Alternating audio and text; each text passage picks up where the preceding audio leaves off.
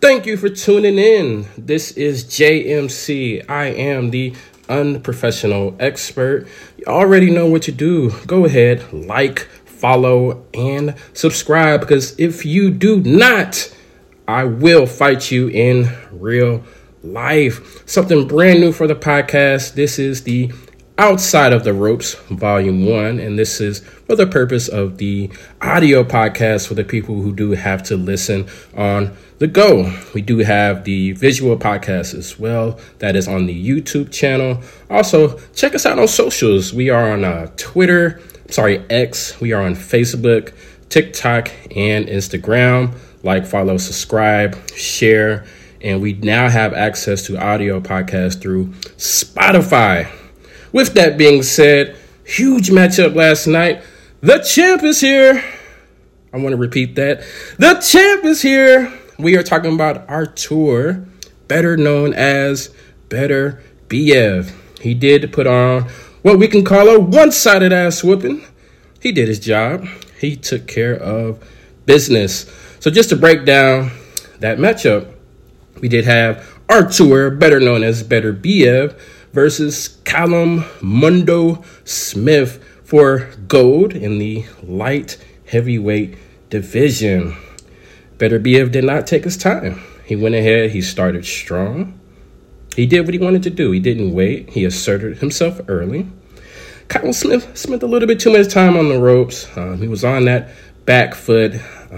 He tried to use his jab. It just was not assertive enough. It didn't seem like he was physically strong enough to make Beterbiev rethink his aggression. He was able to just continue to come forward and be strong. Now, Smith did have moments where he was able to string those punches together, but it didn't seem like he was able to land anything of consequence. Beterbiev had his mindset, and his mindset was aggression. Now, Callum Smith was able to land that hook. He threw in a couple of good uppercuts. And once again, I just don't know that he had the power for it to actually mean anything. So eventually in that 7th round, he did suffer a knockdown, which is technically the first knockdown of his career. And he essentially lost that fight, lost the entire contest as a result of that knockdown. He got back up and he wasn't able to pull himself back together. He got put back down again. The fight was called. Buddy McGirt was in the ring, actually. He didn't even throw in the towel. He got in the ring to make sure that the fight was stopped. And so not the performance that Callum Mundo Smith was looking for, but it was a performance that Artur, better known as Beterbiev, was looking for. To see what happens next for both fighters, this is the second time that Callum Smith stepped up his level of competition to the elite level. He did suffer a beatdown against Saul Canelo Alvarez, and this was another one-sided beatdown that he suffered against Artur Beterbiev. I did think he was going to be able to box more, be able to use the ring more, but I believe that was wishful thinking. It looked how we expected it to look. So Callum Smith will have to go back to the drawing board. He did also mention in the post-fight interview, it kind of sucks knowing that you're not the best at what you do. So that speaks to potentially being broken mentally. He was damaged mentally after that fight. So I do hope he gets to take some time off, rethink some things, get back in the mix, get a couple dubs. He does not need to retire. He can absolutely fight. He just ran into a different kind of guy in Artur Beterbiev. So what's next for Beterbiev? He potentially has already inked a matchup with the other champion in the light heavyweight division by the name of Dimitri Bivol. Super fight. That would be for all of the titles. So we're talking undisputed. That has fight of the year implications. That is absolutely huge. I hope it takes place. It looks like we are thinking potentially Saudi Arabia later on this year. They just had a stat card in which Bivol fought on. He did fight a gentleman by the name of Lyndon Arthur. Arthur was a very defensive-minded fighter. He never really put his foot on the gas. It seemed like he was in survival mode, which makes sense against the likes of Dimitri Bivol. Bivol was able to move. He was able to box and come away with the dub. On to the next. So speaking of Bivol versus Beterbiev, I actually like Bivol in this matchup. To me, Beterbiev seems strong as always, but he seemed slow, and he is up there in age. He is almost 40 years old. Bivol would have the age benefit. He would have the reach benefit. He has better boxing IQ, so he has a couple of advantages in that matchup. I do think Beterbiev will just look to rush him, be strong, land that powerful punch, but I think Bivol's boxing IQ is just a little bit too good to just get walked down and get hurt with one big punch or even a flurry or a combination of strong punches. He should be able to use his jab, use his youth, use his ring IQ, move. I think he could potentially even dance all night. I hope I'm wrong because I want those guys to really mix it up so that we can see what both of them are actually made of.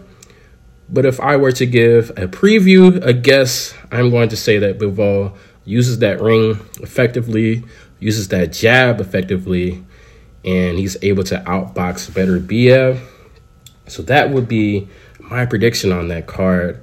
I hope we get an official announcement coming soon. That last Saudi Arabia card was stacked. It has some really good heavyweights on it.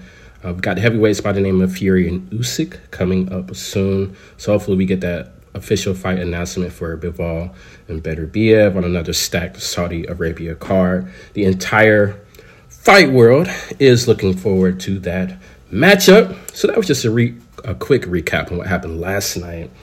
One more thing that I wanted to talk about. It seemed like the best time now is the best time to go ahead and release the pound for pound list. And because I am the unprofessional expert, let's just say I'm the expert, my list is absolutely correct. And if you do not agree, I am comfortable with calling you a hater. Nobody wants to be a hater. So let's go over this pound for pound list. Number one, I think it goes without question, without saying, it is Terrence Bud Crawford. And for number two, forgive me if I butcher this man's name. It is not on purpose, but I have Naoya Inoue from Japan, multiple undisputed weight class championship fighter. Number three, I have Saul Canelo Alvarez. Number four, I have the aforementioned Dimitri Bivol. Number five, I have the also aforementioned Artur, better known as Beterbiev. Number six, I have Devin, the Dream Haney. Great 2023. Hopefully he follows it up in 2024 with more exciting matchups. Number seven, Teofimo, the Takeover, Lopez. He's got a fight coming up with Jermaine Ortiz. That should be a good clash. Teofimo should be successful, but a game opponent. Hopefully that sets him up for a bigger fight down the road. He's been calling guys out, so hopefully we get Teofimo in a super fight. Number eight, Tyson, the Gypsy King Fury. He's a heavyweight. He's undefeated, so we'll give him a spot up there in the pound for pound. We'll see what he does against Usyk to see if he can retain his pound for pound status. Number nine, one of my personal favorites, and so I don't care what your opinion is, if he should be on the list or not, but I do have David, the Mexican monster Benavidez. He's currently an interim champ. Hopefully gets a chance to fight for the actual title in his weight class. Number 10, last but not least, another personal favorite, possibly one or two on my personal list of top fighters right now. I have Gervonta Tank Davis.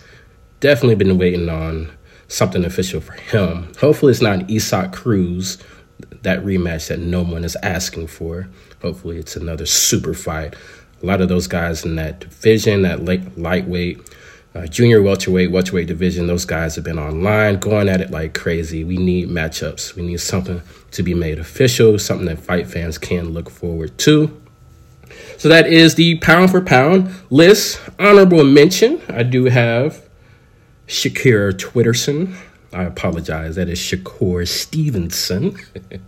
He goes to Twitter, or what is now known as X, a lot. That is his preferred method of exchange. He's got to get in the ring with these lightweights. He's calling out everybody. He's getting none of the fights. So hopefully he can get off of Twitter and get into the boxing ring and defend his championship. He even called out Emmanuel Navarrete. I think that's a great fight. Navarrete is a gang fighter that comes forward. Pretty much a tailor-made style for Shakur Stevenson. So that would be really interesting if that were to take place. So that is my pound-for-pound list. I even threw in the honorable mention of Shakur Stevenson. So that is all I have today. Just a quick recap. I wanted to go over that list. Once again, like, follow, subscribe, because if you do not, I am literally willing to fight you to lay hands in real life. Check us out on Instagram, TikTok, Facebook, Twitter. We have audio options. Go ahead and go on Spotify. Tell your friends about it. Thank you for tuning in. I am JMC, the Unprofessional Expert. Until next time.